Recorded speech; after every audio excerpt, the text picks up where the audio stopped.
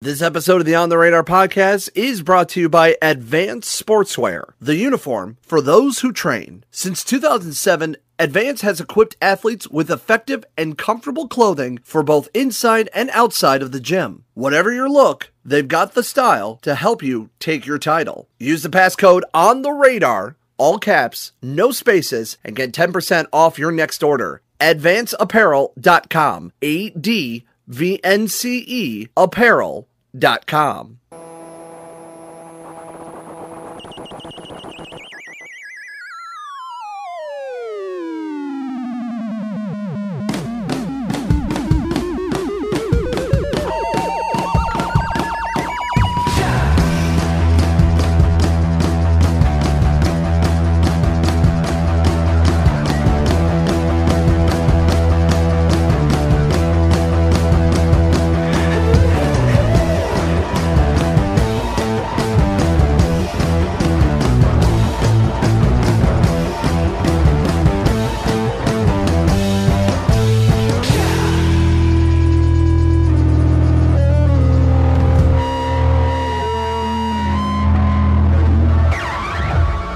Hello and welcome to another great episode of the On the Radar podcast. This is the podcast that features music and artists and studio performances coming to, through, and from the greater Midwestern areas. My name is Peapod. Back again at Underhill Recordings. Pat Checkett is my producer for this episode. Very excited, very happy, so proud of just the guys and people that I've rubbed shoulders with in my time and interacting with bands and artists coming from the area for the past handful of years.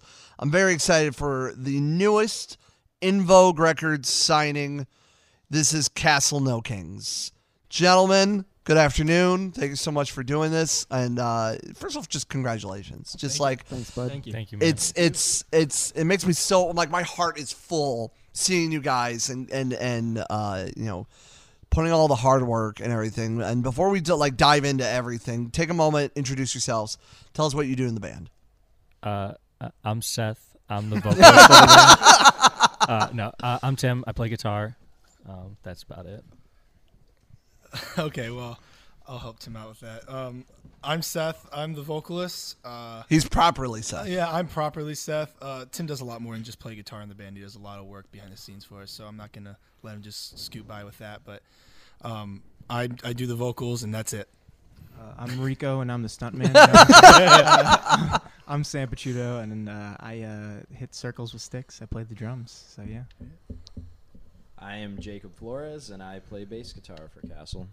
I just want to pause right there. Actually, Nick Moore has formally named him Jumanji. Jumanji? Yeah, so that's Jacob's name. Let it be known for posterity's sake. Jumanji's here, apparently. My name's Zach. I play guitar, and I scream once or twice in a while. He yells. Yeah, I shout. Occasionally. His mom is very upset. I was like, why you gotta scream? Does your mom do that? My mom does that when I play music in front of her. It's like, don't give me the yelling stuff. Mrs. Peapod or Mama Peapod doesn't sound like that. So no, the heaviest music we listened to in our household was Third Day. Like old Third Day. My mom always like, oh, that was so good. What were you saying? See, I wasn't allowed to listen to Switchfoot because on the Beautiful Letdown, there's a couple parts where John Foreman, is that the vocalist's name? He shouts. My mom's like, I don't think that's very Christian of him. See, I'm the complete opposite. In my house, my dad was like, wow, that's not heavy enough. What are you doing? That's awesome. No, I feel that completely because I wasn't allowed to listen. I wasn't allowed to watch MTV or any of that until I was maybe around 6th, 7th grade, and I'm 33, so you can kind of do the math on that one. So I wasn't allowed to do a lot of that. Tim is just yikes. Yeah. Do you listen to old punk at all? Now I do as an adult. Are you familiar with Iggy and the Stooges? Yes. I was 6 or 7 listening to that with my dad. That's rad. That was what I grew up on. That's awesome. I had to convince my mom that certain bands were Christian or faith-based bands just to get them past the front door. Like Dragon Force, yeah, definitely a Christian band, Mom. The first album I was allowed to buy with my own money was Orgy's Candy Ass. Not shitting you. And how old were you? God, I want to say like 6th, 7th grade. Like That's sick. Like my parents, like I was ashamed that my parents bought Backstreet Boys' Black and Blue for me, that album, and Millennium. I had to hide that. I'm gonna out myself right now on stuff Hey, like dude, that. embrace it. Yeah, Backstreet no, Boys for the win. No, yeah. I got the Phrase debut album for my birthday, and my mom confiscated it. Oh my god, The Fray. The Fray. I'm learning so many new things about Zach to make fun of me for later. Dude, I'm gonna hide like Frey albums in your Dude, gear I on love tour. The Fray. We're gonna hide My them all mom over finally your was like, parents. "Okay, I guess you can listen to it. It sounds positive." She read the lyrics and she's like, "Okay, this is okay." That's actually funny because like that's kind of like a good segue is that with our music, that's kind of what we're going for, right? Is that we can be as heavy as we want, as light as we want. You know, we can do whatever, but we ultimately really want to create lyrics that everybody can really enjoy or engage with and engage in Yeah. without worrying about parental issues or their own like lifestyle issues and stuff, or like how they go about their living, if they're Christian, if they're Buddhist, whatever they are.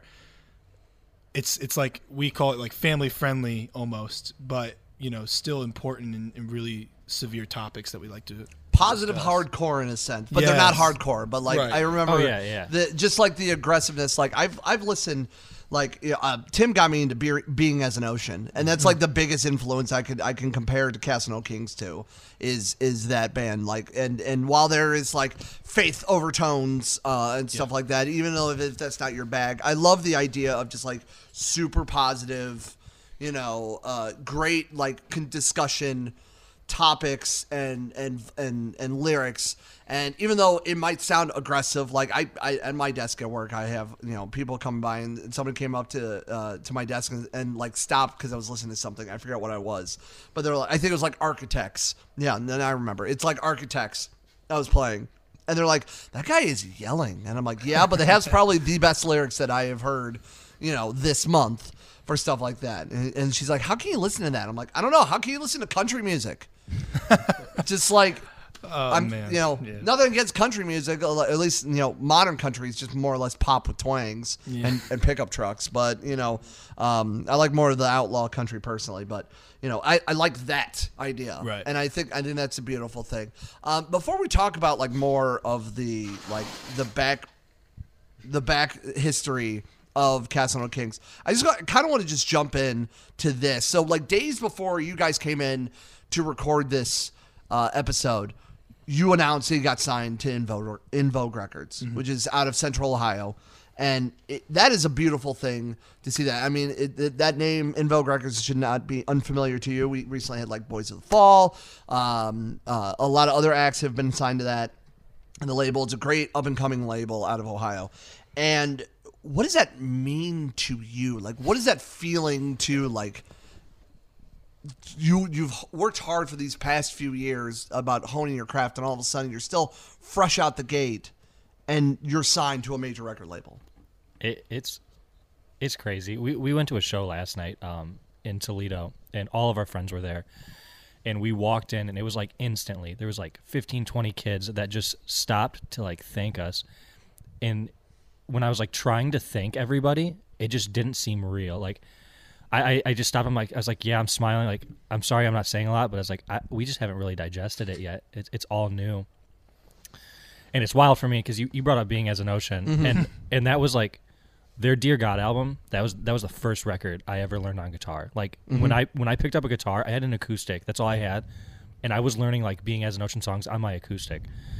So when everything started coming together with In Vogue, it was like, whoa, my favorite band was signed to In Vogue. Like right when I got into music, it's like a full circle. I didn't know that they were signed to In Vogue. Yeah, Records. their, Wow. their first three albums were all In Vogue. Oh, that's rad. Yeah, That was where I heard all the about big ones. In Vogue, was Being as an Ocean. I Yeah. distinctly remember the first time I heard that band. I remember where I was. I remember like crying because I watched their Audio Tree session. Yeah. And I So remember good. it was the title track, Dear God, and I was sitting there sobbing. I'm like, Dad, come watch this. It was intense. And that's man. like, I mean, that's a lot where everything for this band comes from. That's why we fit with. I feel like we fit so well with In Vogue, is because this band was almost birthed from like bands that were on that label, Like a lot of those, us. like emo sad bands, like even Hotel Books. Like there's a big movement where me and Tim and a couple of other guys in the band like really got into some of Hotel Books earlier stuff, and his new stuff's great too. But like that really kind of drew a lot of influence from that too. And like when it came to Being as an Ocean, and there's just a lot of bands that were on that label and in that scene that we really, especially Tim, but yeah, me too, and Zach, and you know, it's really cool. It is one of those things that when I'm looking through our Facebook feed, I'm looking through our Twitter feed and our Instagram and our YouTube, and once it got announced, and you know, you expect to see all the people that you know commenting, oh, congratulations, you know, and that's awesome. We love to see that, and I would not change that. I would not take that away for anything. But I think what was really cool was just seeing all these people. It was like, yeah, I'm from Germany, or I'm from Florida, and I don't know this band, but it's my new favorite song. Like I saw that a couple times on Facebook, and for me, it's just so surreal because we're all like, okay, that's like the big step for local bands is, you know, getting to the signed stage is getting like, okay, it only if we only just get signed, you know, that's what we're pushing for, you know. We'll tour and play in front of nobody just to show that we can tour, and we'll spend the money even though we don't have it, just so people can notice it. And now that we're here, it's like, are we? Like it feels so. Is it It's now happened like very the fast. is it like the point now like the real work is now starting to begin? Yeah, but we had a 3-year plan. We wanted to sign in 3 years from now. We literally sat down like a month before we reached out to Invoke. We had like a really like hard talk. We're like, okay, what do we want with this band? Like, where do we want to be at? And we're all like, yeah, I think in about like 3 years, if we're not like trying to get signed, that we should like start looking at our options. And then like a month later, we're signed to Invoke, and we're all just like, okay, well, throw away our 3 years of planning that we just did. Now make a Let's 5-year get to plan. work Yeah. like now. Like You guys have only been together for what, like 2 years? Well, that's a hard question. yeah, Well, okay. Seth and I have been making music together. This year will be 7 years. Oh wow. And it started as just an acoustic act. Me and him. when we were in high school, and then we met Sam. Yeah, so Sam, I actually went to a small community college in Toledo because I was going to go to Kent State originally for like music recording and such. But it was really interesting because I went.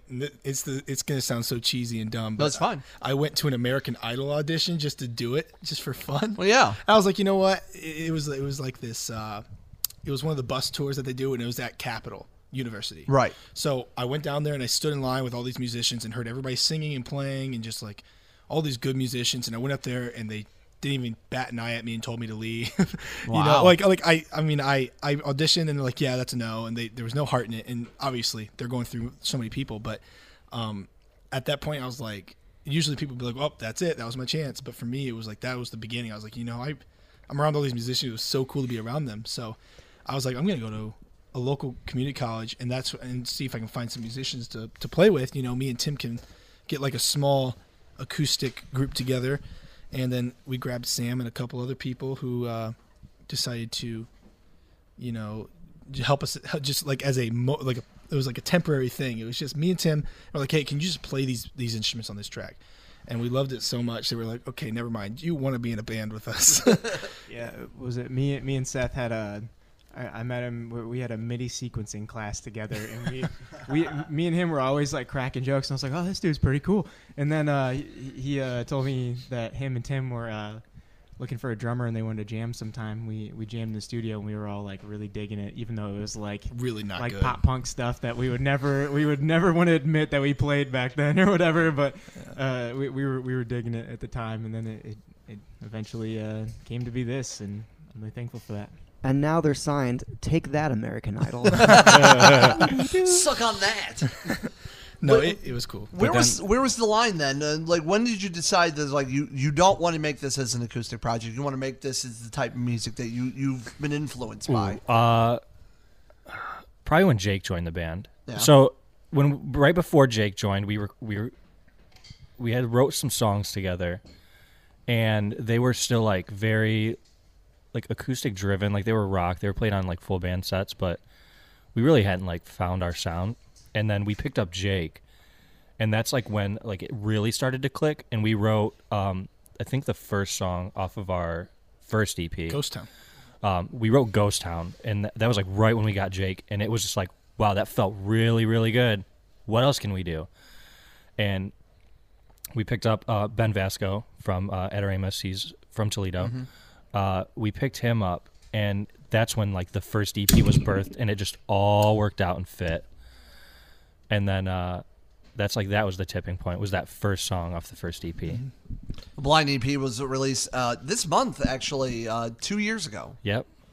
Yeah, it's crazy to think how long ago that was, because like, especially because, in no offense, Jake, but I just don't feel like he's been in the band that long. Like, It's been 3 years this month since I've been in the Wow. Yeah. and that's just crazy to me, because I don't remember 3 years passing of me knowing Jake, but I'm glad that has. But it's just one of the, and it just blows my mind, because from a garage sale to this, it's just so crazy how things can happen. And Dude, I Jake's in our band because of a garage sale. Yeah. Oh, yeah? Look, yeah. I need more. I need more. Was it, Go ahead, Jake. His mom met my mom in the garage sale. I don't know. You want to elaborate more? I think My you more- my a little mom more. has a tendency to drop whatever she is doing ever and go to every garage sale that's ever been.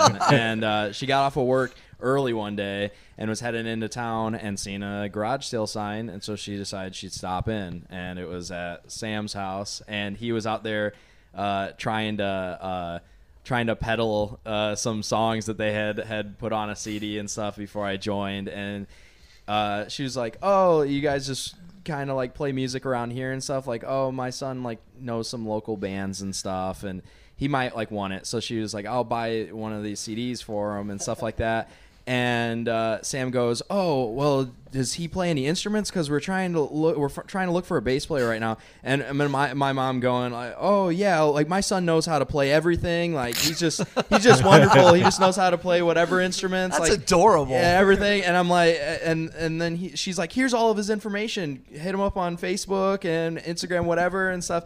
And I get off of work, and she's like, "Oh yeah, I met this kid, and I gave him all your information." And then he's like blowing up my inbox and like, "Oh hey, we got practice tonight if you want to show up and stuff." And this was like maybe less than a year after I picked up a bass guitar. Like I started on like electric guitar. I took piano lessons like a long time ago, and I dabbled with like drums, but bass guitar was like the newest thing that I had touched on.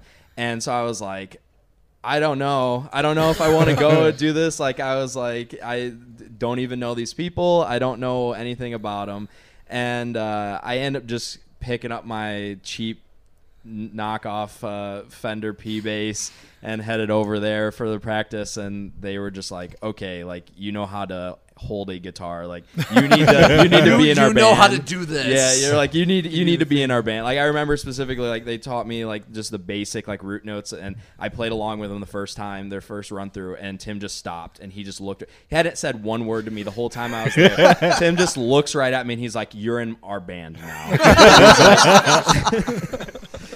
And I was just like, "All right, I got nothing else going on. Like, sure." Well, it's just the idea of just, making that decision of making music, like, scary one. is just mind-boggling, because like how it puts you in such a vulnerable spot of like, okay, you know what, I'm going to pick up this instrument, and then I'm going to attempt to learn it, and then I'm going to attempt to play other songs, and then I'm going to learn how to do my own song, and then I'm going to form other people, and like it just builds and builds and builds and snowballs into something like this. Do you ever like just take a step back and just going, what the fuck is going on? We were literally sitting at we just got a new practice space, which Right. another thing that's like, oh wow, we're a real band now.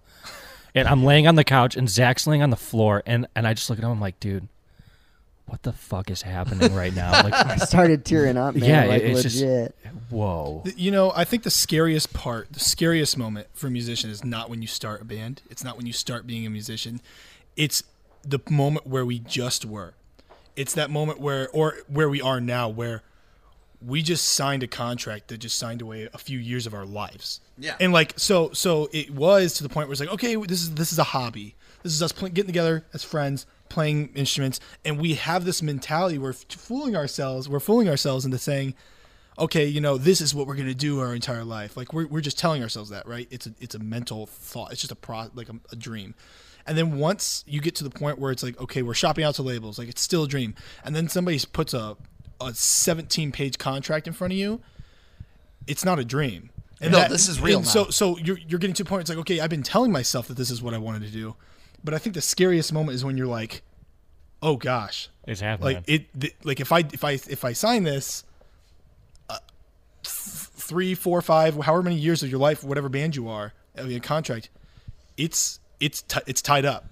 You know, I can't just say, you know what, I'm going to take a break from music now. Like, you can't do that now. We can't, like, this is what we've put all of our time into. This is the start of your career Right. path. So this is in the music. in my opinion, in what happened to me. I don't know about everybody else in the band, but the last 2 months have been the scariest moments in my musical adventure for me personally. Imagine someone tapes the gas pedal to your car down, and you have to try and steer your way through it as you just hurtle down the highway. That's what it's like now, because there's no slowing down. Like, you're constantly working. There's just no stopping. This is the start of your now you have a team behind you publicity wise. That means now you have to practice even more and become so tight with everything, and then now you're going to be playing and the opportunities are more and more. Like, there's a team behind you. You don't have to reach out to other venues in the middle of bumfuck nowhere. Right. You know, you have people behind you. Like, you are playing at this date, at this time, with these people in this state, in this city for this long. Well, And your name is on this.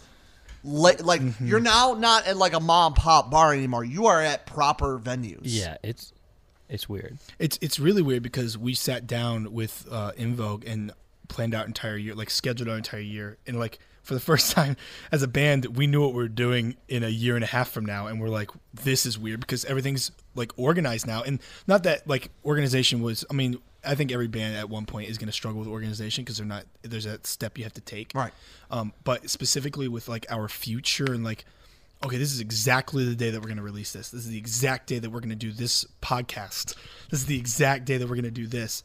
That's something that was new to us. And it was like, for the first time, we can go whew, and not worry about that aspect of it. But it's also weird because now everything's on a schedule and I'm looking through my calendar to make sure I can do things because everything's not just like, oh, I can push that off till that day, because it's not up to us as much because we're working with more professionals. We're working with people who have schedules of their own.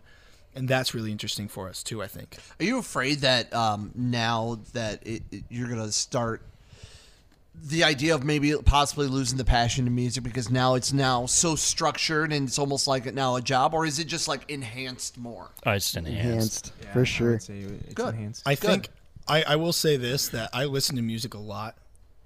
I found myself listening to podcasts and books, more audiobooks more now because I'm around music so much more that it gets to the point where you can get burnt out on things. But I will say that when I go to a show or when I'm actually listening to music, my actual emotions towards music don't change. And in fact, I think that they've intensified, and my desire to do it has intensified. But I will say that being around something, anything that you do, no matter what you do as a dream, actors don't like to be around. I mean, I guarantee you there's a lot of big star actors who don't want to go to a movie theater. Right. And that's just how the name of the game, but they would never trade their profession for anything else because they love the industry so much and they love what they do, and there's nothing that's going to give them that feeling. At least that's how it is for me. I absolutely feel like that because I can't listen to the radio anymore as just a casual person turning in the radio because now I'm overanalyzing how long something is, how a break is going, how the person's talking, I'm more concerned about how the execution is of everything. I'm not enjoying it. And even to the point now where I've worked with these studios now and I'm working with all these acts that send music and everything. Now I'm starting to listen for almost quality wise, and I can still turn that off, thank goodness, but I've always had the ear for it, so I can still notice and I can still enjoy music for music's sake. But now I'm starting to notice a little the intricacies of the studio work and everything, or how it's all together, or even when a band is on stage. I'm not necessarily listening to the music, I am, but also now I'm starting to see it through the eyes of a professional, dissecting it, which ends up being somewhat I'm losing the the naiveness. I don't think that's a word. naivety. Yeah, there you go. Thank you. Of it all. But also, I'm kind of glad that I know that information. Like, I'm kind of glad. Like now, like when I'm seeing you guys, when I see you guys again, you know, I will remember the talks and everything, and I'll appreciate the music more. Because A, I have a memory now tied to you guys, and B, now I know, like, I'm getting more into depth of the headspace of all of you. So now when I see you live, I can appreciate you guys even more. Mm-hmm. Yeah. I just think this is what I've had to do, because I did go through a little period where I was like, I don't want to listen to any music, and it was not a good thing for me because it closes you off from the industry, it closes you off from what's going on, closes you off from your friends who listen to music and so on. But I just decided at one point that I'm gonna sit down. I'm like, you know what? I'm gonna listen to music. You know, I'm going to do it. And then when I do it, I'm like, I'm so glad I like listened to that album. I'm so glad I just listened to like 10 straight songs in a row while I'm driving instead of throwing on a podcast, because I needed that and I didn't know I needed it. And I think you just got to teach yourself sometimes, at least, you know, in the situations that we get into. Everybody's different, but you have to learn how to turn that off or force yourself through it, because you'll enjoy it once you learn how to do that. I love music just like I always have, and I just have to get myself to do it sometimes. Has anybody else felt kind of like that way of like, you know, now that you're on this other side of the coin, how do you view other music and other bands and other artists? I find myself appreciating it more and listening to more music. I used to collect records, and I kind of got out of that for a while, and I sold a lot of it. But I've found within the past few months that I've just started like wanting to go to record stores and buy weird shit and just like put it on my turntable and just lay down and listen to it. And that's just me, but I don't know, I feel like it's given me more of, like, I feel immersed in it more, if that makes sense. You're now in the deep end of it all, but like you can still enjoy the swim. Yeah, for sure. And the weird metaphor that I just came up with that one. That was a good one, though. Thank you. I appreciate it. Nautical references are great, man. No, I mean, hey, man, fish are cool. I do want to make Fish are make cool. it clear that, like, when I say that I personally have those issues, it by no means that I'm not valuing the music anymore, because Right. I absolutely adore music, and I always will. I just also have, it's just a weird thing with how my brain works, that sometimes I need breaks from it, and sometimes I don't know when to stop taking breaks, and I need time to get back into it. So that's, you know, I do still love music, and I still do love doing those things. For sure. Know, it's just a matter of teaching how to pivot. I need to learn how to pivot better and continue on with doing things and learn how to stop taking breaks, I guess. Recently, I've gotten in, because, you know, I sit at a desk a lot of times and I'm working on other stuff at my 9 to 5, and I'm like discovering, like, I'm coming across music I've never even heard of, and then people come up to me like, "Oh yeah, man, I've been a fan there for a decade," and then I start getting angry that like I haven't gotten into them sooner. No, I Like, get that for sure. I got into Let Live at their like If I'm the Devil album, and then like about maybe 6 months afterwards they called it quits, and I was pissed. But Dude, I'm like, in the and then same I boat. listened to the back stuff, and then I love Fever 333 because I've been following it from the beginning. But like other bands, like Periphery, Architects, you know, and then like a handful. I've been in a musical rut as of late because I'm just like, I don't know what I need to listen to right now, and I'm keep falling back to the albums that I've really like, and then all of a sudden like I see a list of like bands that have just been announced for like the 2019 Post Fest. And I'm like, I don't know half of these bands, but I know I'm gonna go, and I know what I'm listening to in the next few months. Yeah. So Let's go record shopping sometime, man. Yeah. Let's like stop by Culture Clash and just like pick out random stuff. I need to get my record player fixed. But I never have the time or you know, just go out there and go, hey, fix this, because What's I want to wrong play with it. I don't know. It's not playing records properly. Like I think something is off or something's not being read. I don't know. It's Could like just need a new belt. probably. I probably need something. I just need to take it over there. But yeah, no, I would love that. I would absolutely. I've always talk been a afterwards. fan. Yeah. We'll schedule something. Yeah, let's go. Let's get rad with it. Get your planner. Yep. Got it. Here we go.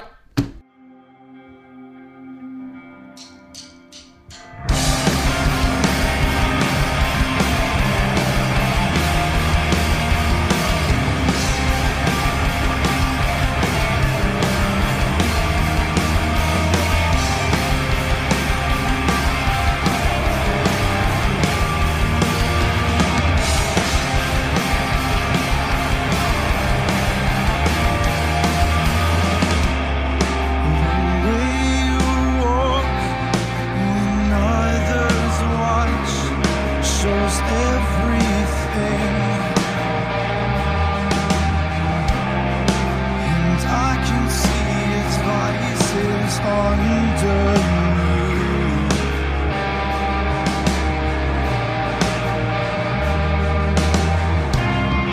There's bruises and scars like abstract art strokes across your back and on how far.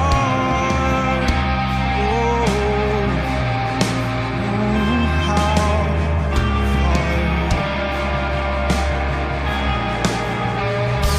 Just how far are you willing to go before you lose yourself? It is a lack of control. Your fire is turned to coals, and your eyes are cold. Your eyes are cold. You say his eyes are like wine. They keep you drunk, they keep you blind. Love has made you complacent. Now your judgment's in the basement. Just how far are you willing to go before you lose yourself? It is a lack of control. Your fire is turned to cold. Your eyes are cold. Your eyes are cold. And you pretend that everything's the way it's meant to be. You tell yourself he loves me. He loves me. Just how far are you willing to go before you lose yourself in his lack of self-control? Just how far are you willing to go before you lose yourself? It is a lack of control. Your fire is turned to cold. Your eyes are cold. Your eyes are cold.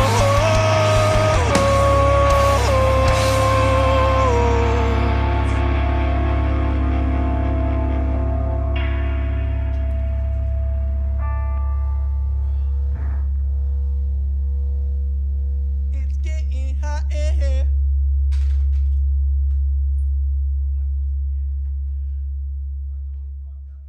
I want to take a quick break in the middle of this podcast to first off thank you for listening thus far to the On the Radar podcast. And if you like what you hear and you want to be more involved in this wonderful project, well, check us out at our Patreon page. Now, depending on what level you donate, a monthly fee, you can get a better experience and a more in-depth and involved experience with the On the Radar podcast. We do this podcast to not only show love for the Midwest, but to show all of these great musicians, these men and women who are working hard to get their art out into the world, and we are giving a stage for it. There are links in the episode description. There are links at our social media pages. Consider checking us out and donating at our Patreon page. Blind EP was dropped a couple of years ago, and from that, and I kind of want to dive in a little bit of the new stuff. Obviously, when you announced that you were signed, you dropped a powerful song and video called Thinning Veil, and talking about, and the process. If you haven't seen the music video, watch it. Just watch it. Stop what you're doing. Watch it. Come back. All right, welcome back. Thank you. What do you think about it? Thinning Veil is about domestic abuse, and the song itself has those references and everything about that. Going from Blind to this new stuff and the new EP, it seems darker. It seems more serious. It seems almost uncomfortable, but in a good way, of the things that we socially need to be talking about. So where were you guys between the gap between Blind and this new EP? Man, so much happened. I mean, we went through we went through member changes. We got Zach. That changed. That's huge. Me and Zach together, it's a whole different world when it comes to writing. But I mean, like personally, we went through like really bad breakups, really like rough situations. We've lost family members. We've done like a lot has happened in 2 years, and it was like one, we were young when we recorded Blind. I mean, we're in the scheme of things, we were like in our early 20s. I think it was 19. You guys are like what now? Like mid-20s? Or early 20s. Early So like 20s. 23, Yeah, 24. 23, 24. Okay, so like early mid. Okay. Yeah, so we were really young when we recorded Blind, and just over the 2 years, like one, as musicians, we obviously grew because when you play your guitar every day for 2 years, like you write better stuff. And it just got darker as like we grew as people and experienced these things in our lives and like saw things, and just it all kind of weighed together, and it created what became the new EP. Like I lost like a friendship that had been going on for 17 years when I joined this band, and that had an effect on me. And then some other like relationship stuff that kind of went on, and I know I was in a very dark place when we went into the studio to to record Thinning Veil, and like I slept straight through the first 3 days just because I was too depressed to do anything. Wow. He was on that couch. Yeah, that was a very comfortable couch. If you're gonna depress sleep anywhere, Go for to all you Capitol listeners, House. go to Capitol House. Talk to Nick Moore; he'll fix you up.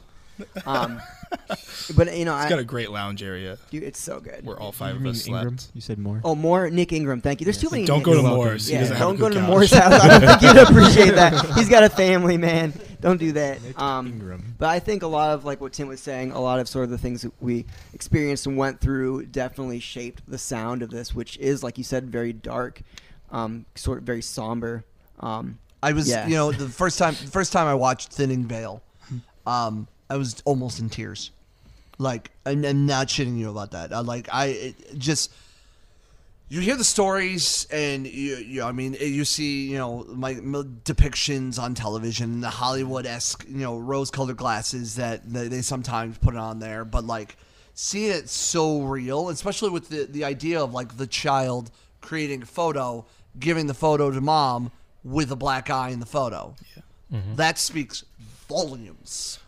It was so tough to record that too. And I'm just so thankful we had good actors and a good videographer. John's amazing. Shout out to Fleischman. John Fleischman. Yeah, and shout out to our friends, who did the video. And Marley and Cameron, they're just and then, phenomenal actors. Yeah. So There was one scene. I literally stopped the scene midway through, and I had to ask Marley if she was okay because she was acting so good Yeah. that I thought she was genuinely like breaking down. Yeah.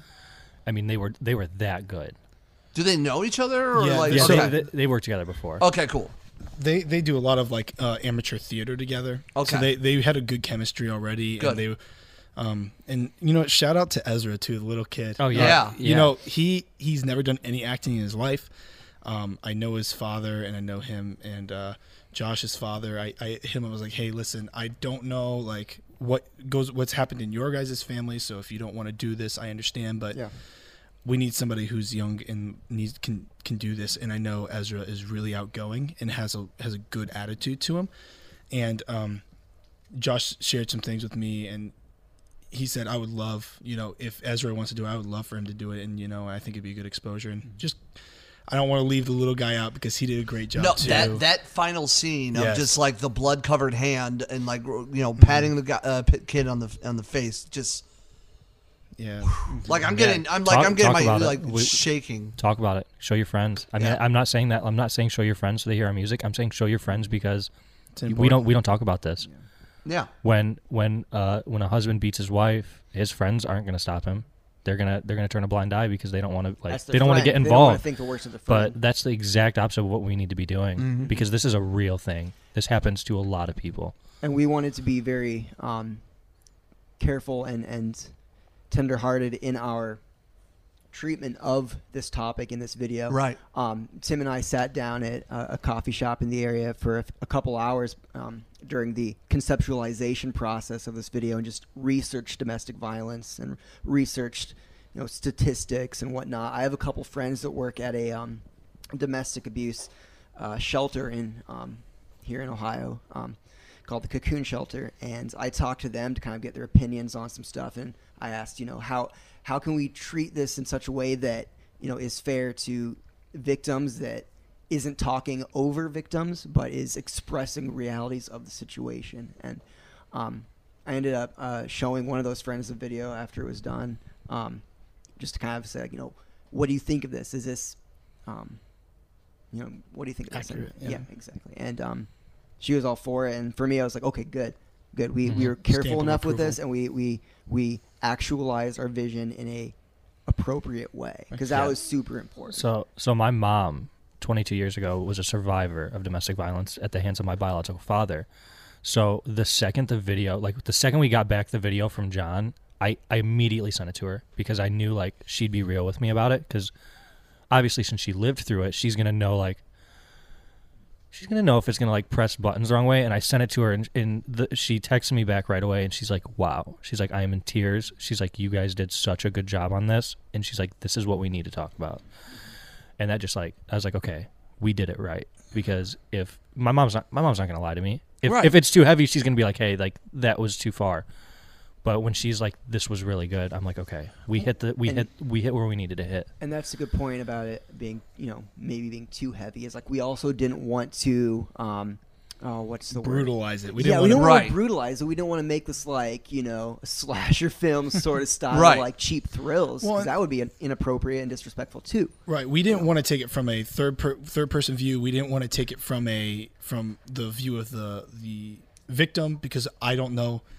None of us know how a victim feels in that Exactly. moment. I don't want to try to Exactly. represent that. So when we were conceptualizing, I said, well, how about, I brought up the idea, well, why don't we do it from a kid's perspective? Because I know plenty of people who may have not been the actual abused person, but were directly influenced by it through witnessing it. And so we wanted to take it from the kid's perspective, because the kid's going to see it, and especially kids who don't understand, who aren't developing we all have I believe that we all have biological love built into us, right? The Right. affection is built into us. But learning what love is a whole nother thing, because you actually have to learn how to use it and what it means, and how to balance that with your heart and your mind and everything. And I think that when a kid is experienced to this as a young kid, that can really distort, especially when the mommy and daddy love each other, but sometimes that this is what dad does. That's going to completely distort this kid's perception of what love is, and might change him forever. And I wanted to really kind of capture that. And we through, because everybody has a good idea, and then somebody says, no, that part's not good though. And we're really good at arguing really loudly at each other, until we get something that's perfect for us. Right.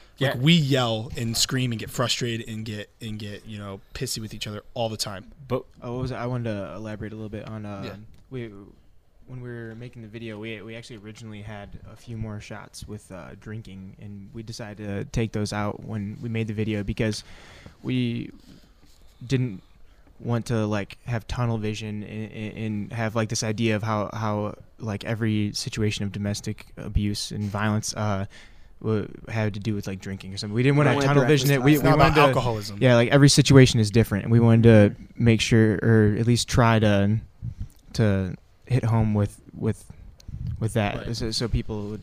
And domestic abuse comes in all different types of forms. It could Exactly. be, it could be verbal manipulation. Mhm. It could be Yeah, and it's- tracking we did that someone's too. phone. We saw a lot of arguing. We showed a lot of arguing. We showed physical violence. We showed just demeaning somebody by the kid trying to show the father the picture. The dad's whatever. and it's not just Exactly. it's not just husband and wife. It's Exactly. wife to wife. It's wife to husband. It's husband to husband. It's wife to Exactly. child, mother to child. You know what I mean? Exactly. It's not just. It's so many faces.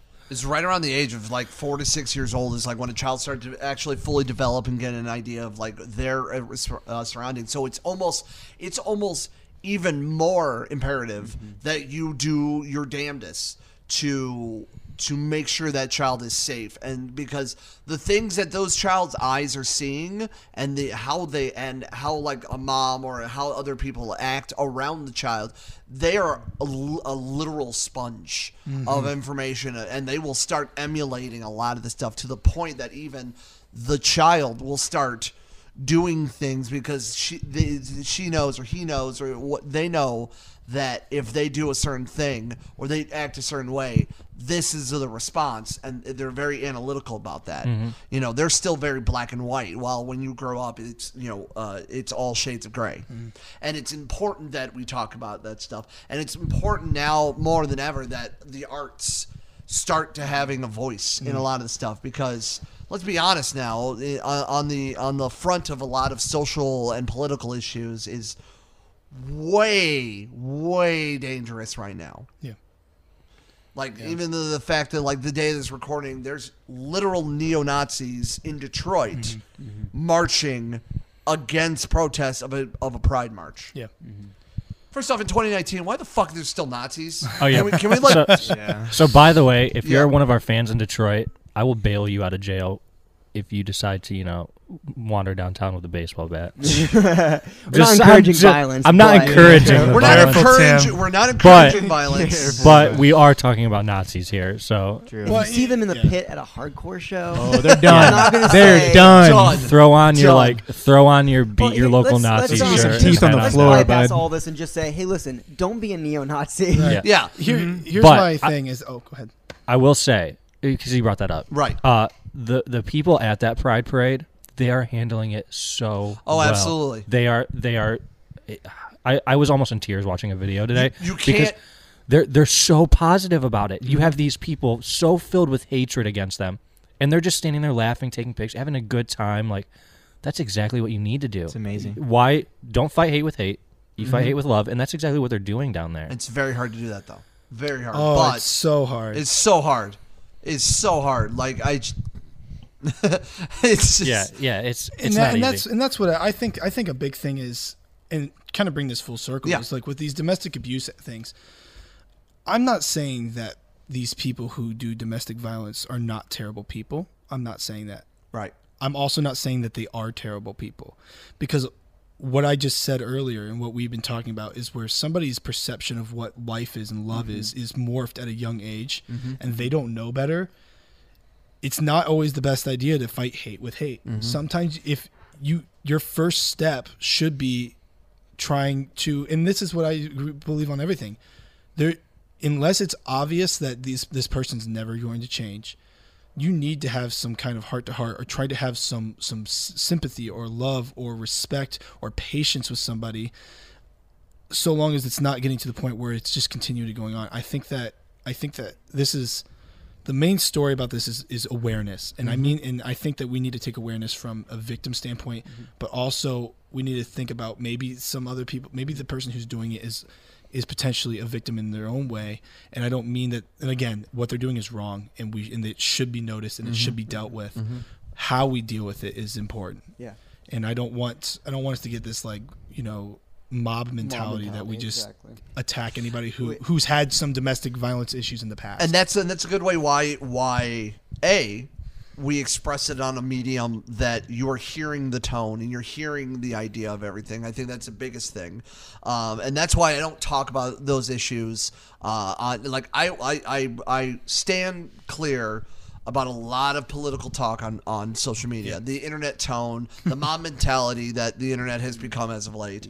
I rather be in a room with like-minded people and talk this out. And even if the opinions are slightly skewed of certain things, you could still hear the voice. And I think that's the biggest thing about the message is, like, that is the reason why we do things like this. This is why I talk to you. This is why I put on a platform for people to talk, to share their experiences and share the art and share the music and everything like that. There's the reason for that, because you can hear it all, because you can read one sentence and Seth and I will read that one sentence differently. And then Tim will read it, and he will read it differently. We will all in this room read the same sentence in a different way, and then we will start arguing about, well, this is what they meant. But if you say it in front of everyone, then you can all have the idea of going, oh, okay, I get this. But it just comes down to like connection. Like we won't ever make any sort of dent in whatever problem we see going on if we're sitting in our rooms on our computers or our phone and just typing whatever we want on a Facebook post. It's not going to do anything. It's just going to make the conversation more muddied, and there are things that are very clearly wrong, and we should point those out. But talking only gets you so far. I should say like talking on social media, Right? Because it does add to that mob mentality, and you're not getting anything done. You're not changing any hearts, and that's ultimately like the only way that you're going to make any changes by changing hearts, and you can't do that on such an impersonal medium as social media. Which is why we make music. There you go. So getting into this new EP, Thinning Veil is a hell of a way to start off of this. So what is what is it? What is it all coming about? Like the outside of that, there's more coming. Yeah. And what is the stance of this new EP? What's Well, so because I write the majority of the lyrics, and I hit up the guys whenever I'm like, hey, what do you guys think? Or, what do you need help with? Can you help me with this?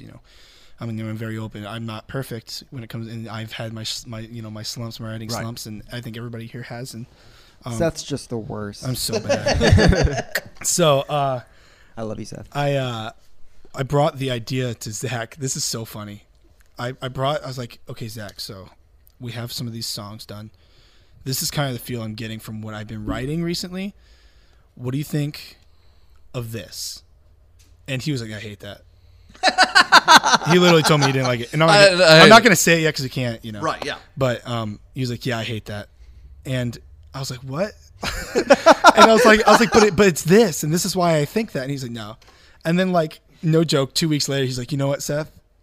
It's coming around to me. I'm starting to like the idea and the imagery. Sometimes I have to sit on things. Like I don't like to give hard answers immediately all the time and then not think about them more. I like to give everything some sort of chance. Except for that one. Yeah.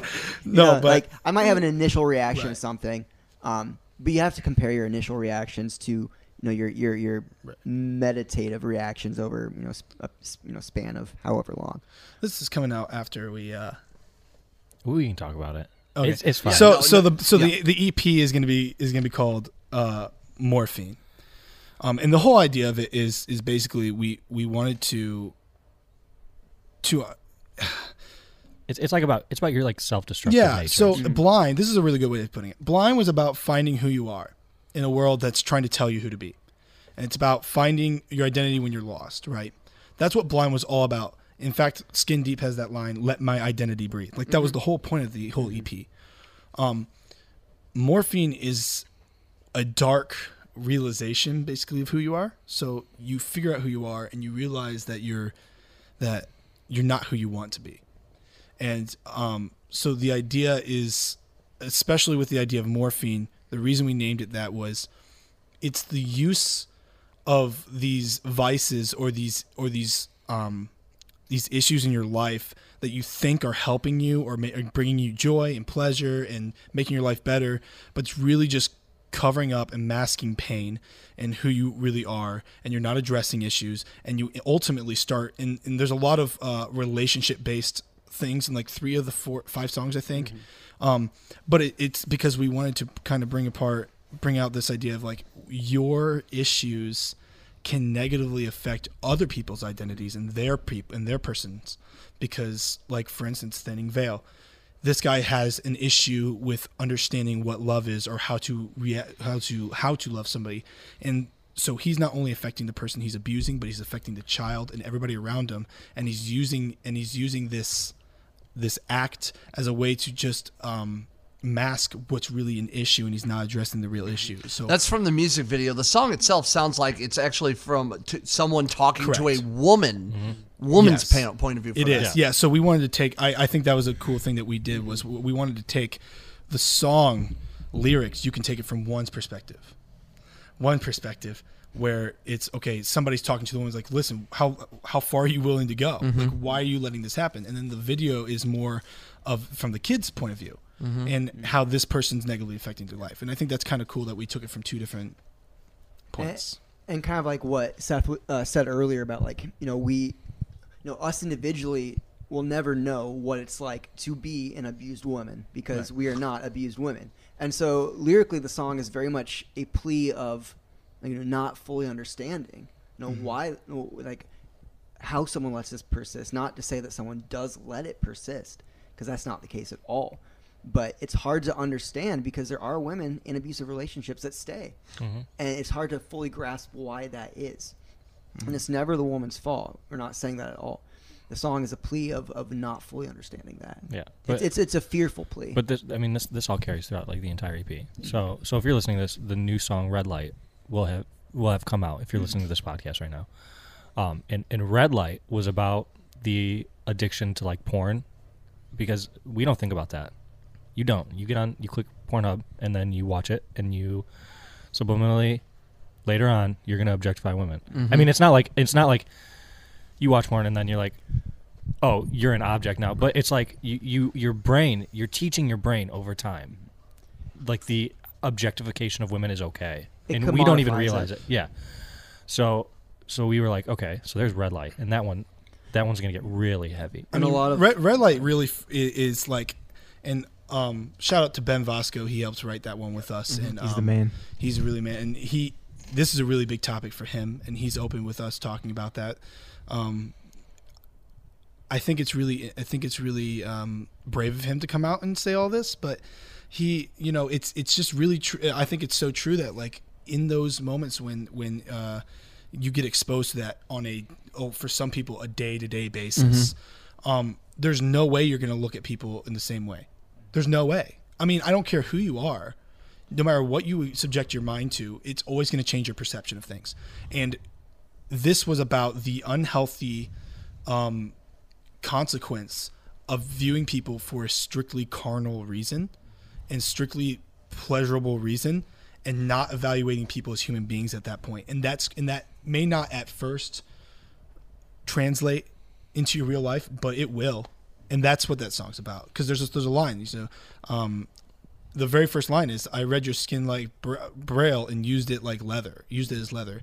And then later down the road, I have been drinking poison. That's referring to, pornography and stuff. So, I'm not telling people what to do and what not to do. I'm just saying that there isn't a real issue, I think, with our culture and how sex culture is kind of taken over a lot of our media, and how it may or may not be affecting our culture. So I'm going to just play devil's advocate, because I do agree. I absolutely agree that the objectification. That I talk for a living. Fuck. Man, you're doing marvelously. Don't doubt yourself. I try so hard. Anyway, there is a problem of the world and how it views women, especially right now. Amen. And what's going on. But there's also then with this is I know many friends and many people are very sexual forward and sex workers and saying the prideful of that you should be okay and should be proud to be polyamorous. You should be proud of being BDSM. You should be proud of being sexual forward, and like maybe the woman wants to have that, that one and done. Maybe not necessarily the guy. So like, where does that go with that statement of like, is in the same breath? It's just from the other side, or is it just like, can women objectify men in the same way men has objectified women? Oh, yeah. So I'm not gonna sit here and say that pornography is the worst thing in the world, and there is a quote unquote ethical porn movement going on, and if you want to make porn, I'm not going to say don't do it. But the porn industry as it is, just systemically, is objectifies women. And what I mean, to kind of explain this a little bit, the average porn performer's career is about 3 years, and then they're just discarded. And if they want to get out of the porn industry, they can't get those videos back. So let's say someone is in porn for a while and they decide, I don't want to do this anymore. This is not who I want to be. And they start a family, you know, they get married, whatever. Those videos of them are still out there. They're forever floating. And that video production company owns the rights, in a sense, to their body. Okay? So, you know, if you want to be, as you said, sexually forward, you know, if someone wants to express themselves in that way, I'm not going to say no. But I am going to say that we need to be careful about how we treat people in general. Mm-hmm. And I think the porn industry as it is does not treat people like people. It treats them like cattle. And I will attach that I don't think that what you're talking about, being sexually forward and confident in what you like and what you don't like in your sexual actions and what you do, necessarily means that you therefore objectify people. Okay. So Yeah. the song Red Light is not about suppressing sexual desires. Mm-hmm. It's about valuing people alongside of your sexual. So your sexual, it's really, for me, you're not playing devil's advocate at all. Okay. You're attacking a whole new topic. Okay. Which is people Which I suppressing appreciate. or That's being fine. open Yeah. about sexuality Right. versus me taking a sexual product such as pornography and then using it on such a basis, on such a consistent basis that it's now affecting how I view people. And I can like BDSM, Right. or I can like doing all these other, you know, fetishes or any of those things and still value the person. Okay. Yeah. And value people. It's Yeah. not about that. It's about about how the industry or that type of content can affect your mind on to other people, especially people you don't even know, and you start judging them on a sexual basis before you even meet them. And this and in some circles, even the music industry has done that. Yes. Well, I think it's just Oh, media it's- across the Yeah, world. media. But, dude, yeah. Look at shower commercials. Yeah. Dude, the music industry is so messed up when it comes to that. Why do we sexualize that? Why can't a girl be a front? Why can't there be a front woman of a band and not get sexually like harassed Not about wear a it? crop top. Exactly. Yeah. Like why is that a thing? We just had this conversation last night where somebody said like, yeah, man, I really want like more girls in bands, and I was like, I want it to be to the point where you don't have to say that.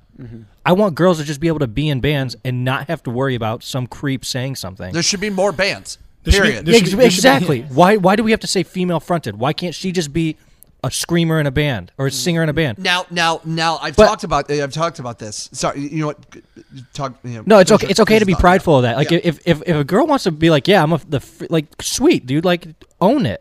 But I don't want it to become like they want to make a full genre about it. They don't Yeah. want. They I shouldn't have just to be want it to scared. be a thing. Yeah. Like, why do we have to make it a It separate shouldn't genre? be. It shouldn't be a circus act that a woman is fronting a band. Well, a lot of Exactly. it shouldn't be a scare thing. It shouldn't be like I don't want to get out there because I know there's a couple female fronted bands that we've played with in the past, like local band members, and like even they on a local level are openly sexualized and not by choice. I mean it's thrusted upon them, you know, and that's the bad thing. The bad thing is when I can't, like, if I, and of course I'm a guy, so you know it's a whole different topic, but I'm pretty large, but like if I went on stage and every single time I went up there nobody cared about my music as much as they cared about what I look like, why would I be doing music?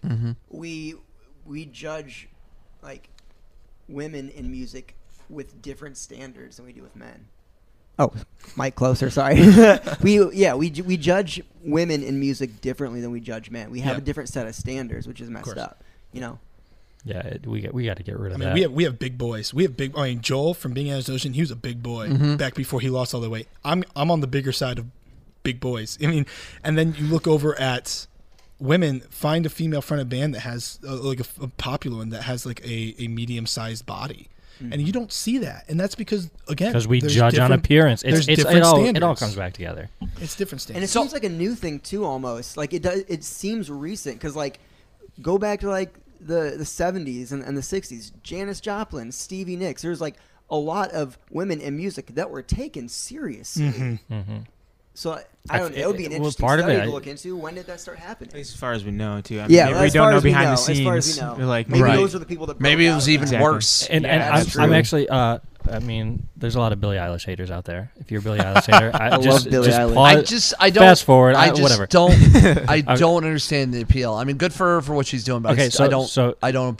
Here's Go the ahead. You're gonna have to here's, leave here's people. and this is the only reason I'll bring her up. One, well, okay, I'm a huge fan, but She recently did an interview where she talked about how the reason she wears baggy clothes and wears the clothes she does is so that men don't sexualize her. She's under 18. She's 16 years old, and she's Wait, she's what? Yeah. I thought she was like 21. No, she's 16, she's and she young. wears Fuck. those baggy clothes because she doesn't want to be sexualized. And it's so fucked that a 16-year-old has to wear baggy clothes to be a performer because it's so over sexualized. Teenager. A teenager. 16 years old, and she can't get on. That's a She can't get on. felony. Yeah. She can't get on stage and wear what she wants because there's some creep in the crowd who's going to say something. It Like, also looks that's good, a though. problem. Yeah, it is. But It okay, is. so that's it with Billie Eilish. So because I know there's haters. Out No, there. that's I never knew that. So then, what can we do as musicians, as media, as all of these, as men, as women, as whomever? What can we do to stop or to curb That this? you just said it. Stop. I think we need to bring back. And this is just I'm not speaking for the band right here. That's fine. This is what I think. I think that our culture is built on sex appeal right now. Right. And I think that if we could move past what how can we make things sexy because sexy sells? Mm-hmm. How about we think of what could sell better than sexy?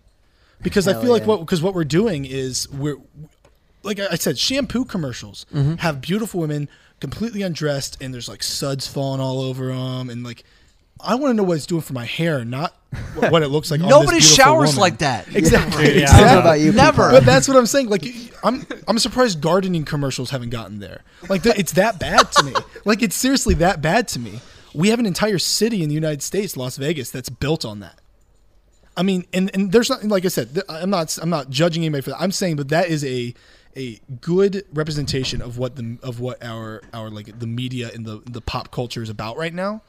And if we really wanted to stop over-sexualizing people, we need to stop being fed over-sexualized information. Sex sells, and if it bleeds, it leads. Yeah, Yep. exactly. And those are two tried and true things that have happened in the media for God knows how long, and it's unfortunately that it's so embedded in the culture. It's very hard to curb it. Mm-hmm. In the next generation, I mean, everybody start, the media, the people older than them, everybody blames millennials, quote unquote, about all the things. But like, everybody in this room is a millennial. I'm a millennial. I'm on the actually older not. end of the millennial or whatever. I think you're like the next Generation Z. Yeah. 1995 and Oh, yeah. up. Yeah. So it's like 80 something. I think it's like early 80s to 1995. 95 is millennials. So it's saying, we're like, we're ruining everything. Your millennials are this, and like, well, yeah, there comes a point where we need to burn down everything that has been established to rebuild it again. I'm a firm believer of that, doing it in your own life, and I think now on a social wise, and that's why there's so much dissonance and there's so much backlash, hate, and all this other things are going on right now, because it's getting to the point now we're at a tipping point and the wave is about to crash. And people are scared of that.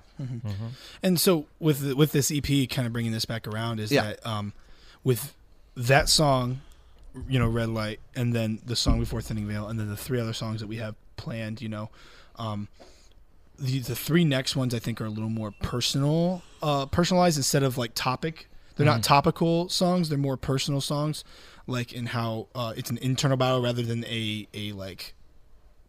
System overthrow, I guess you would It's say. not a narrative It's necessarily. not a narrative. Yeah. They're more of internal reflection and stuff.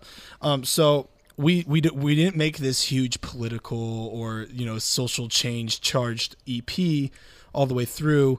We simply thought, especially from a lyricist point of view, I felt drawn to these topics, and everybody else was so on board, and we're like, yeah, that's something that needs to be talked about. And and they did it, and everybody did a fantastic job of really pulling that emotion out instrumentally and everything. But we wanted to bring light to certain things while still having something that everybody can attach to, because not everybody has problems with domestic abuse, not everybody has problems with pornography, but everybody's going to have self-loathing at least one point in their life. Oh, yeah. And those Point in my life, man. and but that's what I'm saying. So we really wanted to still kind of capture that in the idea of using people and using vices, and not those systematic ones that we did at first, those first 2 songs that we released, but the rest of them are going to be more like intricate ones that I think everybody can relate to. So it sounds like there's like the theme of like Blind was, not realizing, what you are and everything. Morphine is like dealing with the harsh realization and the vices and the things like that, the dealing with the things you're not really are. So whatever is the next step musical wise, does that mean like it is like, I guess, the rehab of sorts? You'll just have to stay tuned and find out. Yeah. Got him. Next time on Lost. Don't worry, we don't have filler episodes.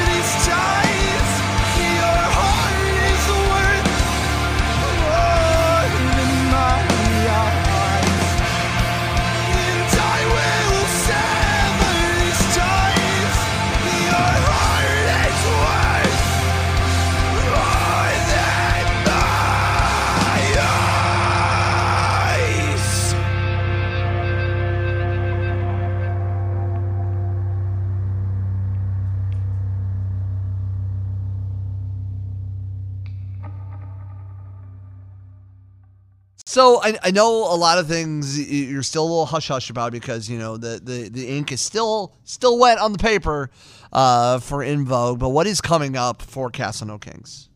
Music Yeah, music. Music. and shows. Lots of shows, lots of music. We really want to tour as much as we can. Touring. Yeah, if you're in a band and you're listening to this podcast, hit us up. We will tour with you. I don't care what kind of band you're in.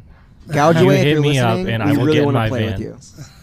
I at least want to play with you. Yeah, just seriously, I'm dead He serious. is ready to if you- sleep in the van. If you're in a band and you want to tour with us, message me.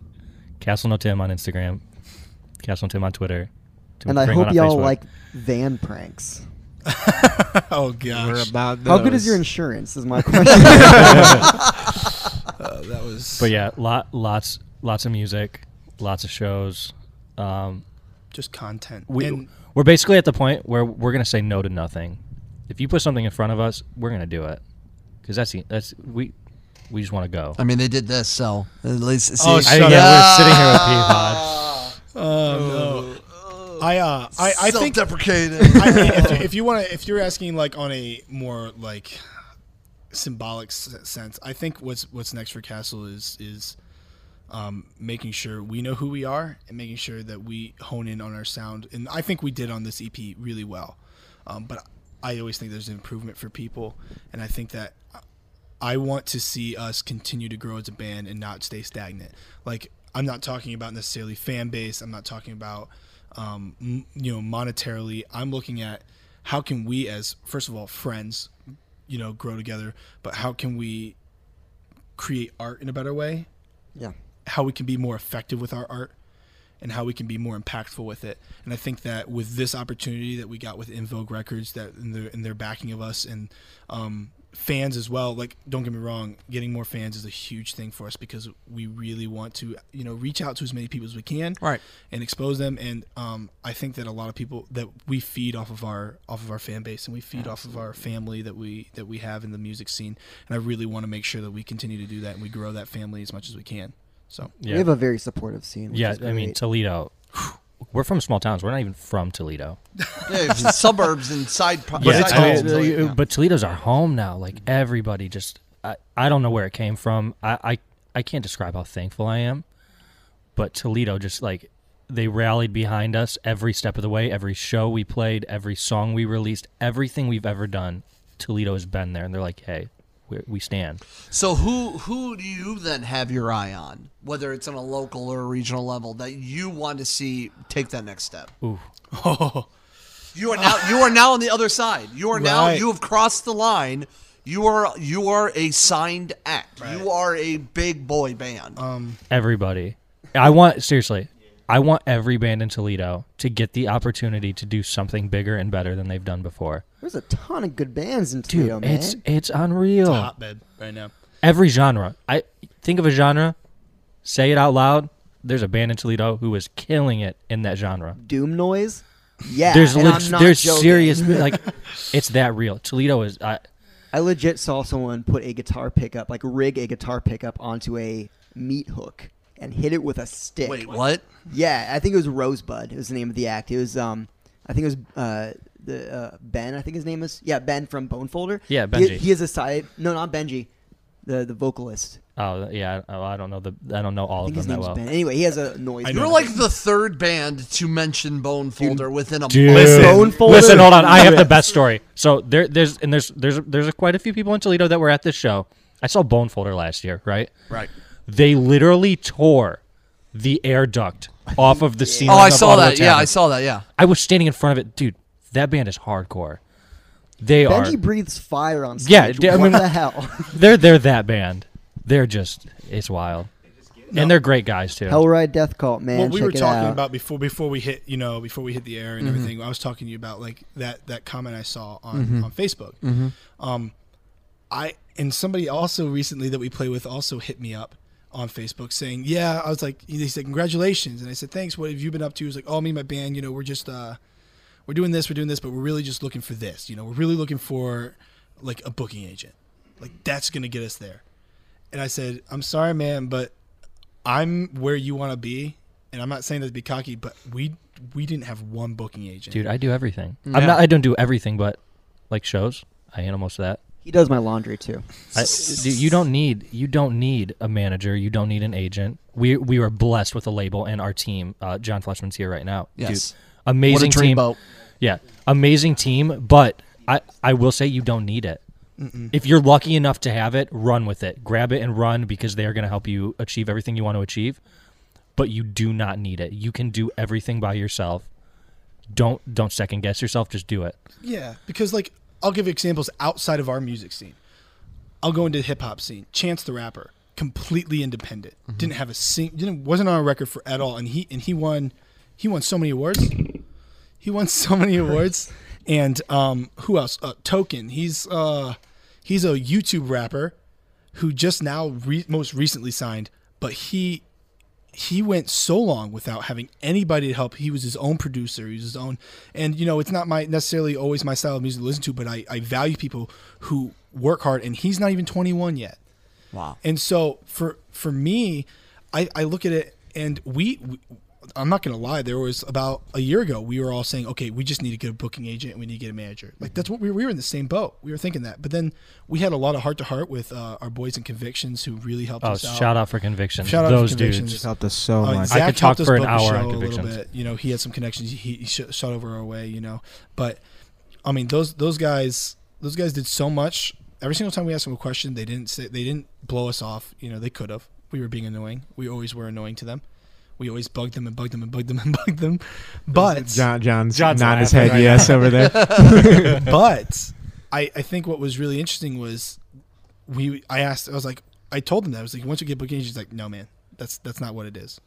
It's like, you need to work hard and they will find you. Just do it. But you just do it. You don't do it need by it. You don't yourself. need it. If you can do it by yourself, then it's going to make the job for them so much easier, and they're going to be more willing to come to you. Who And wants to help build a band a- that won't help yeah, themselves? I mean, build the bridge. Isn't it build the bridge and they'll come, or what is it? Yeah. If you If build, you build it, it, they they will will- come. Yeah, that whatever it is. Field of Dreams. it really comes down to like what I Classic said film. earlier. Just say no to nothing. Yeah. If you're saying no to everything, how are you going to go farther? If you say no to a show, dude, we played so many Podunk shows. You know how many cool people we've met there and how many connections we've So many made? cool people. If you say no, you're not going to have that opportunity. Dude, You are shutting it down before you even tried. Remember when we went to Michigan and the show got canceled and we didn't know till we got there and we met all those cool bands Yeah, it just was in the parking sweet, lot. and The we show hung didn't out. even happen. Like, So didn't even have the guy didn't show up. The electric got turned off. Oh wow. But look at Skin Deep. John did that. Shout out to John again. But he did that music video, and we were like, well, what if we did something with paint? And we're like, no, that's and right there you could just. I hear most bands, and this is where I hear most bands talk about it. It's like, oh no, that's too expensive. That's gonna be too much work, too much cleanup. It's not gonna be worth it. We through five or 6 gallons of latex paint onto my friend from Michigan. Colored Shout out paint, to too. AJ.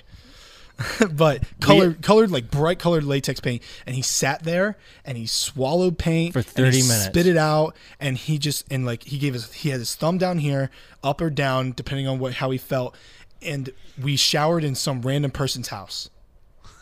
They didn't that happened on the even know fly. they were Yeah, showering. They just walked in. didn't we use like we asked if we could use We their used a hose to wash and then them they off. said, you know what, just go in the shower. And it was this old couple, Dude, they're awesome too. And this sounds super cheesy to make the connections, but if you're really working at something, people are going to back you. Those people, they didn't know us, but they saw that we were really trying to do They something. saw a dude covered in And they're puke like, you green know what? paint. Let's help. Let's play our part. And people want to be successful. People want to be connected to people that are successful. And that's how you like breed success. Just keep going. Don't stop. And people are going to jump on that train. And then those people that jumped on your train, they're growing too because they're seeing what you're doing and they're like, okay, if I do that, that'll help me grow. And then you just like, it all goes up. It's like us with Convictions. It's a big community. Yes. Go ahead. So just to wrap up that point is that we could have not done that Skin Deep thing, and we could have done another idea that we had initially that was a lot less of a budget and a lot less effort. But with John's help and just deciding, we're doing it, we decided to do something that was super, super cool. And I love that video to this day. I mean, I still love it. And a lot of people are like, whoa, how'd you get him to do that? I'm like, he just did it because he's again, AJ is a cool photographer in Michigan, but he's all about art. He's all Yeah. about it, And he loves music. and he loves music. So he was like, dude, I'm down. It's like, you need to run naked in the woods. He's like, I'm down. He didn't even He's second like, guess it. how This about man- a public park? He's like, He's I'm a down, wild man. So yeah. We definitely got a license. Well, I shouldn't say we. I wasn't in the band Right. yet. No, they but definitely anyway. got a license for So that. again, if you build it, they'll come, and we showed that we could do things without the need of a budget, without a need, like we pay for it out of pocket. We worked extra hours. We did all that just so we could get, that extra, like just that extra emphasis on what we wanted to do. And for this the most recent video, we had to find somebody's house that we could use. We had to find 2 actors that weren't just your run of the mill music video actors. We needed actors. You need somebody. We needed somebody who could Yeah. do this. Right. Like if this was a movie, it would be believable. Right. And that's what we needed to find. And trust me, we got frustrated with each other. Me and Tim bickered about it. It was so frustrating finding two people who were so competent that we ended up actually moving our scheduled shooting day to another day just to accommodate an actress who wouldn't be able to make it otherwise.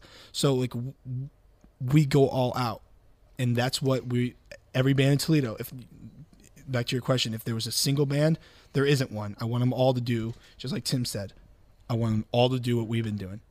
Support each other. And we Exactly. and don't. I want to make clear we're not the front runners. No. I mean, No. you have bands like Citizen, Convictions, Plot and You, all from this area. Like they did it first, and we're like, okay, what are they doing? How can we do what they're doing? And it helped us grow. And again, I'll bring up the Convictions guys because they from day one, we played our EP release show with them, the Blind EP that was released with them. We messaged them. They're like, "Yep, we want you on the show. Let's make it good." That show, I feel like for me, catapulted everything because they showed us so much love and they showed us like, hey, it's possible. Here's what it's like. They put us on this huge show. There was like 350 people there. Put us on this. That was our first big show. And that was like, okay, wow, this is what it's like. We want to do that. So then from that day on, anytime we had questions, we'd ask them because they were doing it. They were doing it. So we just always asked. God And they bless always them helped. for not ghosting us after the 15,000th question. I to this day I'll text Josh, their guitarist, sweetest man alive. They're all sweet, but I'll text Josh. I'll be like, hey, I got a question, and never once has he been like, God, what do you want? He's always like, hey man, how can I help you? And he'll call me. We've had like 30-40 minute phone conversations. And just paragraphs too. Yeah, I mean they're just, if they can help us, they're gonna help us. And they're like that. They're not just with that's not just with us. They're like that with a lot of bands, but they're great guys. Every act we've had into this podcast is always awe-inspiring to me, and I'm always thankful for having people in.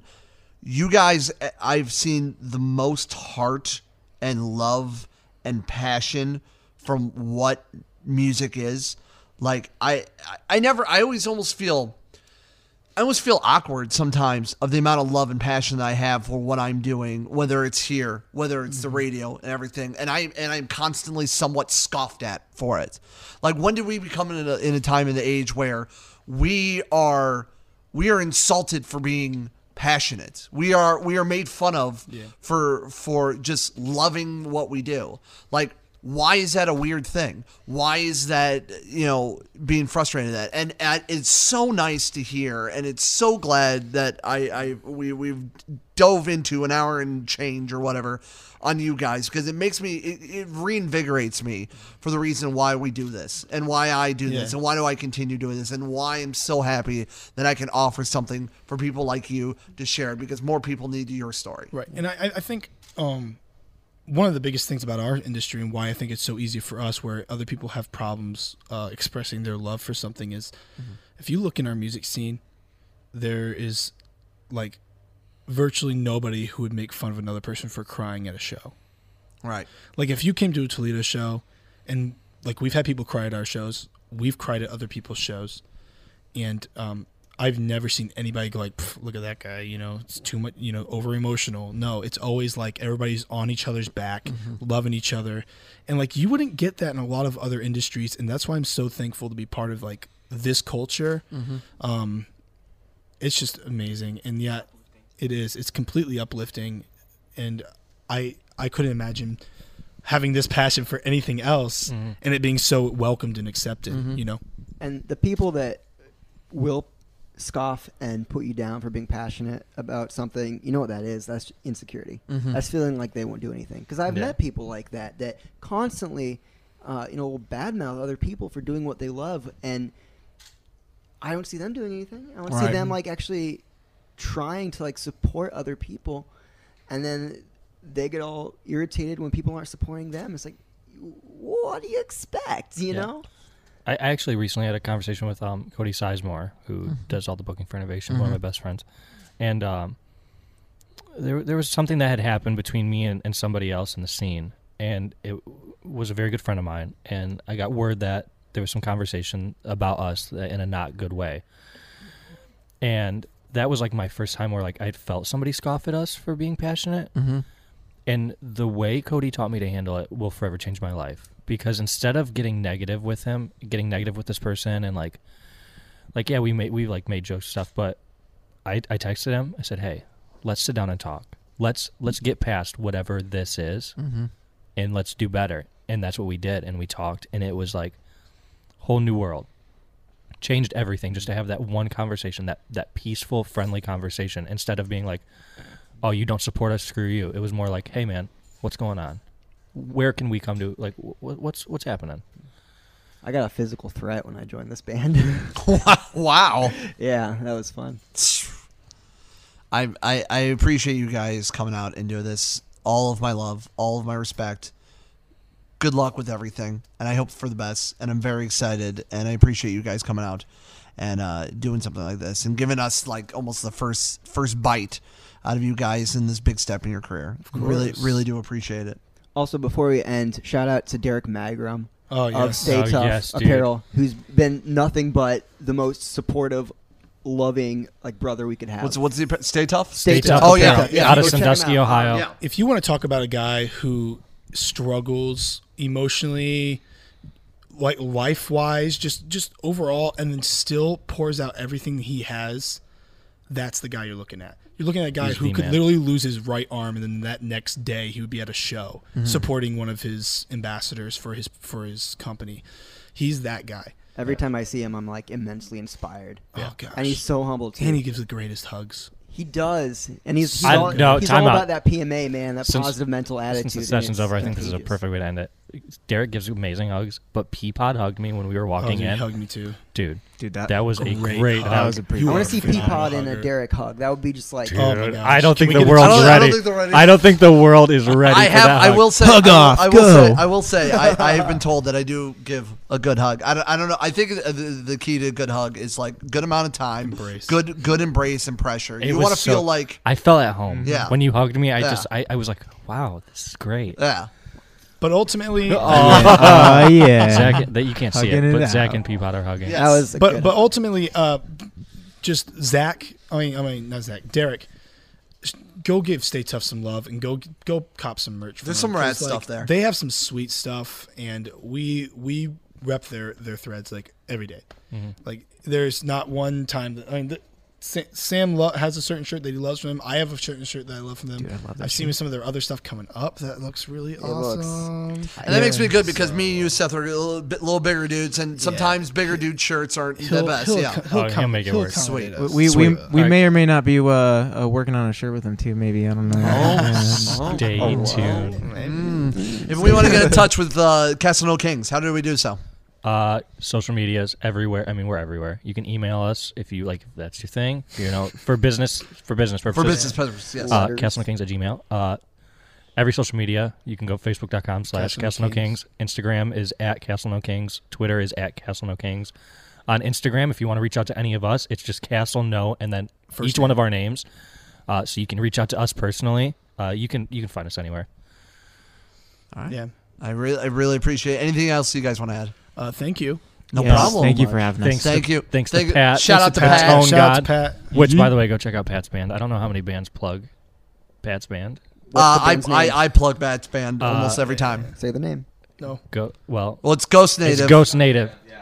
Yeah. Okay. Yes. So It's- I didn't know. you need to go. It's Dude, Ghost they're Native. sick too. Go listen to them. And of course, if you're interested in recording, hit up Pat at Underhill Recordings.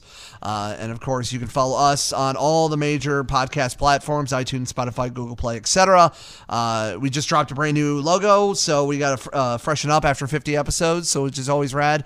We're on Facebook, Twitter, and Instagram. It's whatever the website is /On the Radar PC, On the Radar Podcast at gmail.com, and support us on Patreon if you're interested in getting some in-depth look and a really behind-the-scenes stuff, and helps us support us in our podcast. And for everybody here, I am Peapod. You are you. Don't fight it, feel it. And I'll talk to you next time. And this has been another great episode of the On the Radar podcast.